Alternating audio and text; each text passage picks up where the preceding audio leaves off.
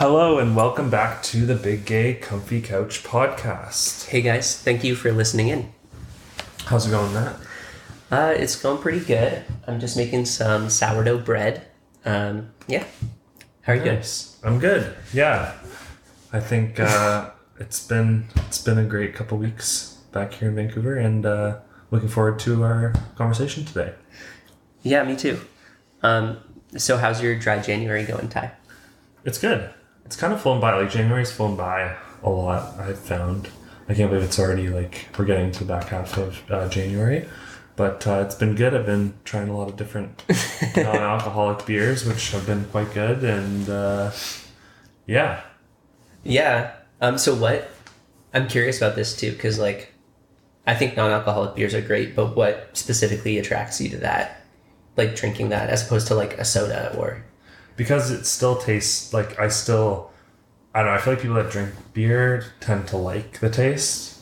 Like, the non-alcoholic Corona still tastes like a Corona. It's not exactly the same, but it definitely still feels like you're having beer, just like you just don't have the alcohol, which the more I'm having them, the more I'm getting used to them, you know? Like, you can see the difference at the beginning, but now it's just I don't know. It's nicer in a lot of ways as well. Yeah. I guess it's kind of the same as a decaf coffee, really. It's you want to have that taste in your mouth of a hot coffee, or I guess in your case a cold beer. Yeah. But you don't want the caffeine or the alcohol or something like that. Yeah. I mean, it still has all the pretty much a lot of the active ingredients that make it taste like a beer. I think a lot of the times people don't necessarily drink beer to get drunk. It's a nice thing to have after a run, or a nice thing to have I don't know, on a sunny day or on a beach.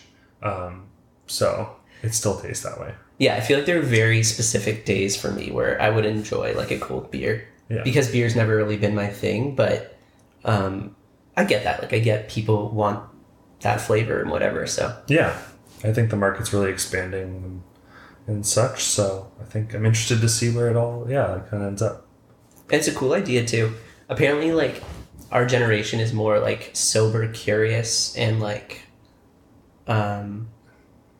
alcohol sales are going down and things like that. Specifically, I read about one in Japan, I think, where they're trying to promote more alcohol sales because it's such a big part of their industries, like Sapporo and I think sake. And I think their country though too, because they're so used to people drinking a lot, that even an average drinker brings down sales a lot for them, because in Japan and Korea they drink quite a bit. Yeah. It's a huge part of their culture. So yeah, I don't know. Yeah, it's interesting. But it's interesting. And it also saves money, which I think is great. I would say in a sense, definitely not drinking out, but I don't even know if before Dry January that that we really consume that much alcohol out. No. At restaurants and stuff, but because the non-alcoholic beers are not that different in price than alcoholic beers. Right. Okay. So I don't know if it saves as much money. I don't know. It's not necessarily about saving money. I would say it's more just about you also get time back, probably just from I don't know, the time you spend I don't know, not being your best self the next day and stuff. If you're you're able to wake up earlier, or be more productive, etc. Yeah, mental clarity, things like that, for sure. So I thought it'd be kind of interesting to talk about what our grocery budget is now versus 3-4 years ago. So do you want to speak to that? Sure. Yeah. So 3-4 years ago, we had a grocery budget of $400, and I felt during that time, it was interesting because we would easily that wasn't that hard to hit. I would find now I even we've our budget for groceries has doubled, and we're still definitely you're still cutting out a lot of anything extra. It's really just but yeah, I don't know. It's but I think for us, we're still trying to figure out with inflation being what it is, where like just we don't want to be like restricting ourselves necessarily from like groceries and stuff and like still having nice meals, but it's hard to figure out because you still want to have a budget so that you're not like overspending like on groceries either. Yeah, it's just about being like conscious of how much you're spending. And but I think even the idea that it's doubled in like 4 years, and it's like we don't necessarily like we're just two people and we don't, you know, go crazy like at the grocery store necessarily, or like no, we really don't. So it's like interesting to just see kind of where things are at, 'cause it's like the fact that like for most North American, like, and I mean global citizens at least, like their groceries have doubled in price. Like like gas, like definitely more on like the expensive side, like cost of living, like rent, etc. Continuing to like go up. So yeah, I think it's interesting. We're kind of in an interesting time. Yeah, because I think even if you look back at the 70s and 80s, it's like 70s, 80s, 90s, like there was inflation, but I don't know if it was like people talked about it being bad back then, and like maybe it was as bad as it is now, but it's like now it's like I don't really bad. know. I think it's also hard because most wages have stayed like consistently the same. Yeah. And like or stagnated, and then like everything else is like doubled in price or like, you know what I mean? And so I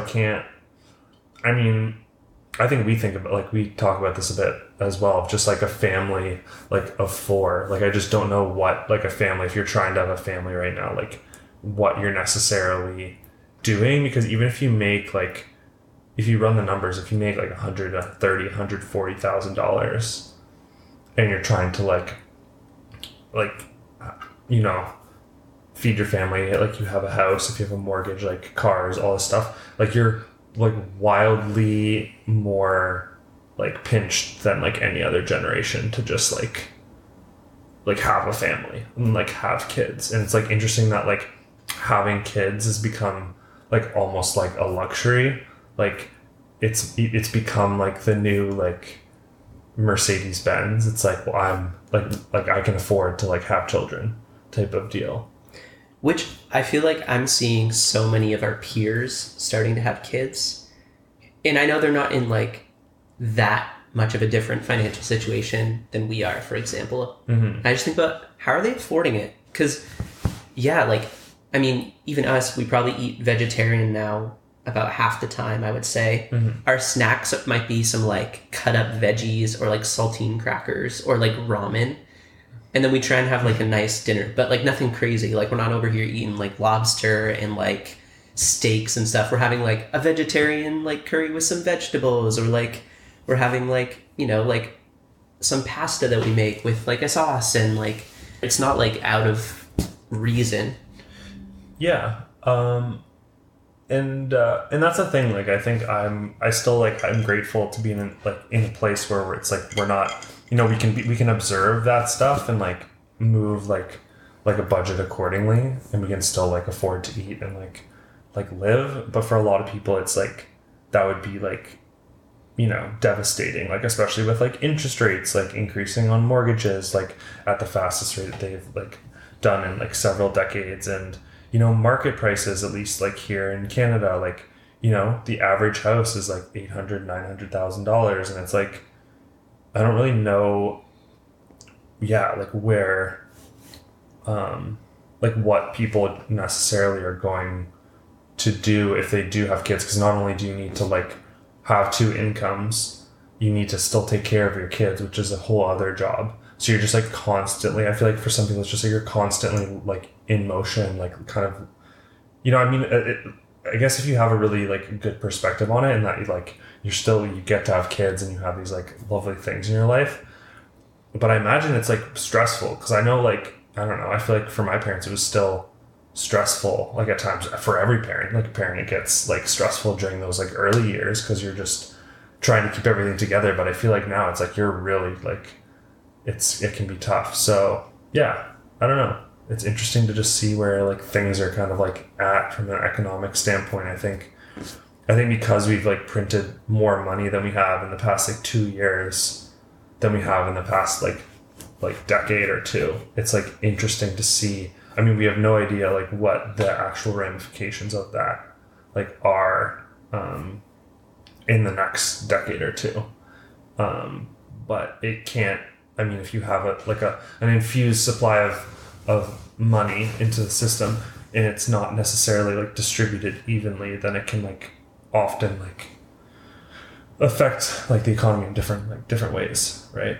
Like you get this like rapid like inflation because people have cash on hand and are still willing to pay like grocery store prices because they do have the cash, but at the same time like, and they also like still want to buy homes and etc. So it's like interest rate hikes, it's slowing things down like a bit, but it's interesting to just see because there is so much like cash in the system. I think you mentioned inflation in grocery stores, yeah, and things like that. So I want to talk about that a little bit, and just in Canada, anyways, for those listening in Canada, a large number of our grocery stores are owned by Loblaws Corporation. I would say like most of the places that we shop. Yeah. For example, like Loblaws, T&T, Fortino's, Value Mart, No Frills, independent grocers, and like 20 or 30 more grocery stores I would say that I saw online. And in 2022, they outperformed their best performances of the past 5 years by 180 million, or almost like $1 million a day to date, which is wild. But the problem is that, like you were saying the other day, all their business lines are reported together, or not all of them, but many of them, like beauty, health, groceries. So it's hard for people to parse out what's driving such huge profit increases for them. Yeah, for example, on the analyst call for Loblaws, one of the banking analysts was inquiring basically and being like, where is this, like, can you explain to me like where these earnings are being derived from, because I'm a little concerned over like, you know, the government looking at like investigating as to where like a lot of your earnings are being driven from. And their explanation was like, oh, like we're seeing like a large portion of like our beauty section like at Shoppers is like increasing in like sales because people are starting to go back to work. Mm-hmm. And it's like, I just like can't fathom to believe that that's the case, because it's like there's no way that's driving that much like money just basically on like a macro scale. Like a lot more people are buying like broccoli at double the price than they're buying like makeup that's like maybe been marked up like 30% more. And people are still using makeup less than they were before the pandemic, right? Like, yeah, many people are only going into the office maybe like 2 days a week or 3 days a week. We love like a no makeup queen. Yeah, we do. You know, like, yeah. So I feel like it can't be the case that it's only beauty driving these profit increases. Yeah, it's a deflection for sure, and they don't have to be like accountable like for those numbers like specifically. So it's like a very interesting industry, and it's like, yeah, I don't know, I look at it and I think I never thought I would like demonize like grocers and think that they were like it's kind of like wrong, like ethically wrong, like what they're, you know, doing for. Because it's the idea that, like, yes, inflation has increased, but on the back end for a lot of these grocers, their cost to price, like price per unit, hasn't changed like that much. Like maybe, like hypothetically, it would go up like 20% for them because of manufacturing, like supply chain, which is like something that happened but is now like, you know, quite resolved. Yeah. But they're charging double the price, and it's like, well, how, like, if you could do that in any other industry, like, it would be insane. Like, you can't just like charge someone twice the price for rent just because like you decided like a year or two later that was like the going rate. Like, there's regulations involved. Like, you can't, like, that's too much of like market manipulation. Like, you can't. Yeah. It's the same way like if alcohol got like doubled and the LCBO was charging like double the price. For, then like, I would start making a hooch in the toilet. Yeah. I mean, you gotta do what you gotta do. But you can't make... or just not drink, which also would be an equally attractive option. But it's also like there's a double part of it too, because it's like, okay, alcohol is like something that's like you can drink and like it's something that's nice in your life. It's a want, but like food It's not a need, is yeah. a necessity for human beings to live. It should be heavily regulated when you think about it that way. But I don't think the government ever thought that like this was going to be like a situation that they would have to deal with. But it's like something that, yeah, should have been kind of addressed, that you can only raise the cost of like food by similar to rent, like, you know, like 5% a year or like 10% a year, or it has to get like vetted through the government before you can start charging like certain prices. Because it's like, yeah, when you have a big player like Loblaws who has like so much of the market like in their control, like they basically like can like set their own prices in like a lot of ways. Yeah, I agree. I think they should have to report any changes to their prices, especially for like staples like eggs, milk, bread, vegetables, most things. They should report to the government, okay, like our costs from X, Y, and Z like supply has increased this much, so we're increasing our price in kind. Yeah. And their profits should be like probably regulated for sure. Yeah. But moving on to talk about rent, which you also mentioned. So this is from rentals.ca, the national rent rankings. Of course, the most expensive city to rent in is in our home, Vancouver, with the average rent of a one bedroom being $25.96. That's like vacant one bedroom units across all of their listings. Toronto is in number 2 with $24.57. And then a lot of suburbs after that, like Burnaby, BC, $24.50, Etobicoke, $21.72. Then it goes down to like, you know, Mississauga, like all these other places outside Toronto. Even in Calgary, like Calgary's like $1,600. And yeah, in Calgary's, for those of you who aren't in Canada, Calgary is supposed to be one of, you know, the most affordable cities to live in Canada. But yet, even that's going up. And I just think about like, okay, I think it's still doable for a couple who are both working to afford a one bedroom apartment, right? But I really believe it should be also affordable for a single person to afford their own apartment without roommates if they're working. Yeah.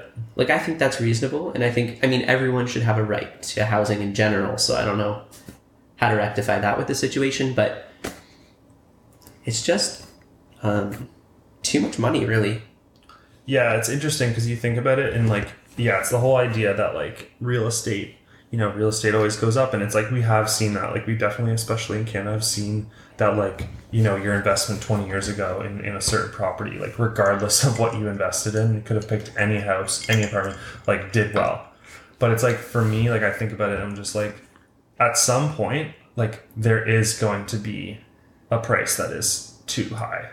Like there is eventually going to be a time where like rent can only increase like so much. So it depends. I'm interested to see how things like pan out, because like, I mean, I think the idea is that we still have only been in this like financial system that we've been going through for like 120 years. Like we've actually like been doing it stably. But if you go back through history, like thousands of years of history, like every like, you know, every market has collapsed eventually.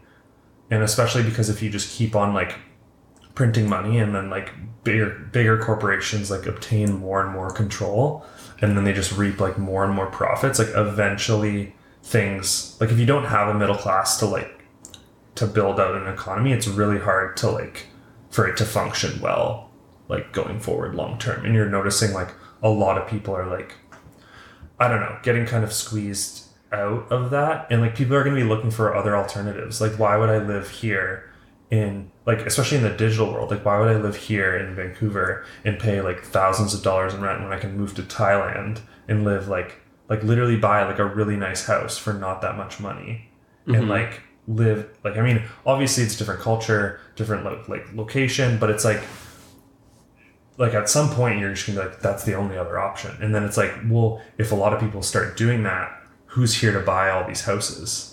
You know what I mean? But it could be a lot of foreign investment, and maybe that's the way it's been going. But yeah, it's interesting to just see like kind of where like the US and Canadian markets are going to go. And also a lot of corporations are starting to buy up real estate.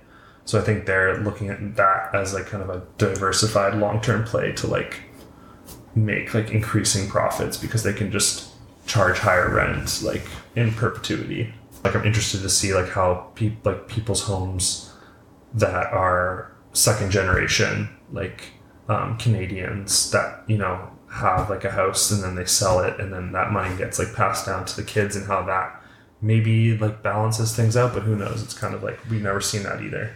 Yeah, that's an interesting point too. Like if money is passed down to people from their parents who've benefited hugely from the price increases, maybe that'll give them the opportunity to get into the housing market. But who knows? Yeah, I mean, there's a high demand still, I think, for housing and a low supply with our population. So we'll see. Yeah. Yeah, so from Stats Canada, in 1985, a house cost roughly 3.41 times the median income. Mm-hmm. And then in 2022, I think, it's now 7.62 times the median income. That's crazy. So like, yeah, I don't know exactly what that is, but another thing to consider is they did have to put more money down back then. Like they had to put, I think, 25% down, and the interest rates were higher, but it still doesn't really like make up for what people have to pay for a house now. I don't think. But maybe we should move towards something more optimistic now. Like, okay, so some gratitudes. I'm grateful for like kind of this standard of living in Canada. Like we get healthcare like covered by our government for the most part. Yeah. Not dental care, but you know, we have clean water. We still have access to food, and you know, we're part of the lucky group that do have a roof over their head. Yeah. 100%. So I'm really grateful. Yeah, and I think at the same time, like I think you can look at like, oh, you know, like even if you like you feasibly won't be able to buy like a house in the next like 20 years, it's like that's not that big of a deal. Like a lot of homeowners would say like yes, they like home ownership for like the investment aspect, but a lot of things are like kind of a headache for a lot of things. Like you have to fix everything, and like maintenance does cost a lot. Property taxes like cost. So it's like there's also like a side of like if you are just renting, like there's a lot of peace of mind where you just get to like live your life and like pay your rent, and like you don't have to like worry about anything. Mm-hmm. Also with work going more digital and a lot of remote work, like you could just be like traveling. Like who says that you have to like buy a house and like have this like white picket fence life? And I think for our generation, we are more accepting of whatever people want to do, which is nice. So you don't have to do that if you want, and you can just like use a lot of your money to like, you know, travel a lot more cheaply than our parents could. Like our parents would have to spend a lot, like quite a bit of money to like get places, or they didn't have access to know where these hostels were in like Southeast Asia, and like have this big network of like in resources online to know where to stay and what to do in different like places. So I would say that's like a huge benefit to like being in our generation as well. Yeah, I would agree.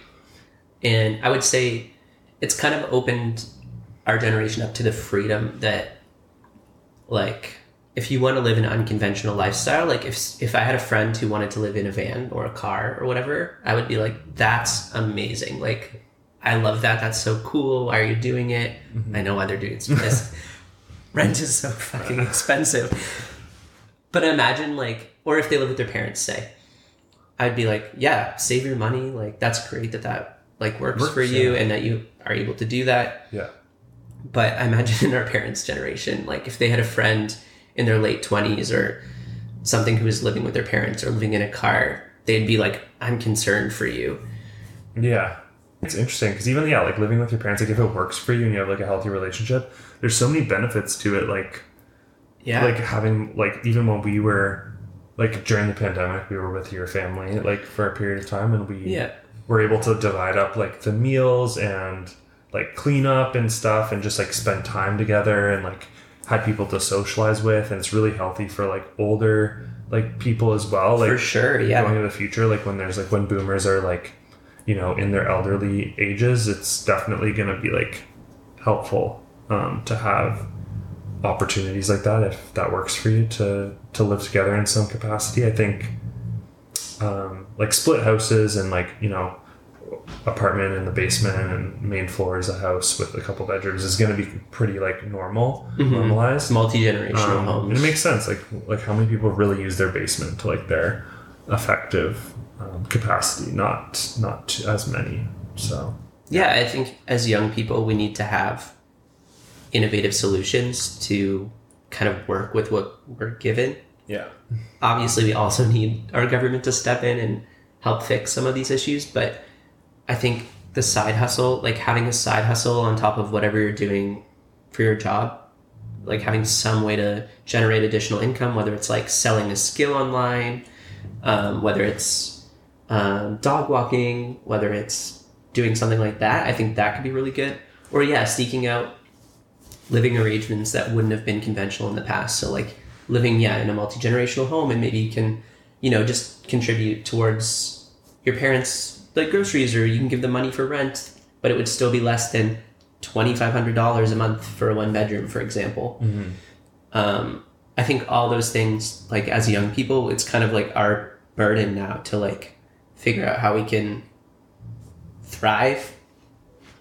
I would say, I think it's interesting because another thing like that I'm thinking about and that I've thought of is that our generation is very much more geared towards like finding things that you don't have to like love what you do all the time. Like there's definitely things where you're just like, it's not going to be the best, but majority of the time you should like what your life, like what you do because you spend so much time working. And I think in previous generations, they would like forego that because they knew that they could make more money and maybe like invest more and retire early, which is like fair. Like do that, but it's like I don't know if you shouldn't spend like very many years not being happy, like, and work's also good for you in a lot of ways. Like there's a lot of studies that show when you retire and you don't have like a good solid plan with like hobbies, social life, like other types of work that you enjoy doing, that like you actually die earlier. So it's like important to think of it as like a full scope that like, I don't know, for our generation, we're not like, I mean, it's unfortunate. We're just like, well, when are we going to be able to like afford to like quote unquote retire? And maybe we won't, but maybe that's a good thing that you have like, businesses and like things that you do that you keep doing for your whole life. And you just like enjoy most of the parts of doing them. And like, that's, I think, more of a focus like for our generation.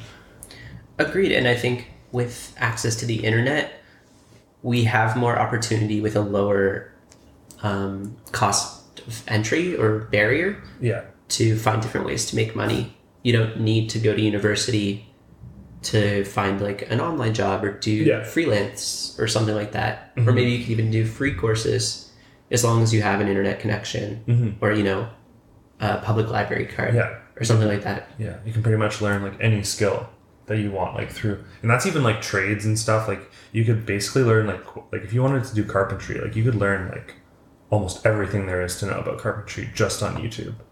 And like, I mean, you obviously for a lot of that stuff you do need certifications, but like you could pretty much like learn any skill that you would like your heart desires. Whereas like that was blocked back in the day of like you would have to go to school to do that. You would have to buy like certain books, and that was like, there was definitely like a higher cost and a barrier to entry to a lot of those things, which is not the case anymore, which is another benefit for us. And I think we should do more podcasts on financial topics, because for those of you who don't know, Ty's really passionate about personal finance, and I would say you read a lot about it.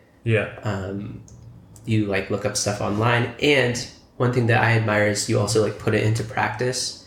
Like you're like, let's have a budget, let's review our spending, let's let's figure out what percentage should go where and stuff like that. And I feel like there isn't enough education on that for young people. At least for our generation, I didn't really get taught anything. So if you're not getting taught by your parents, or you're not seeking out that information, it's really unfortunate.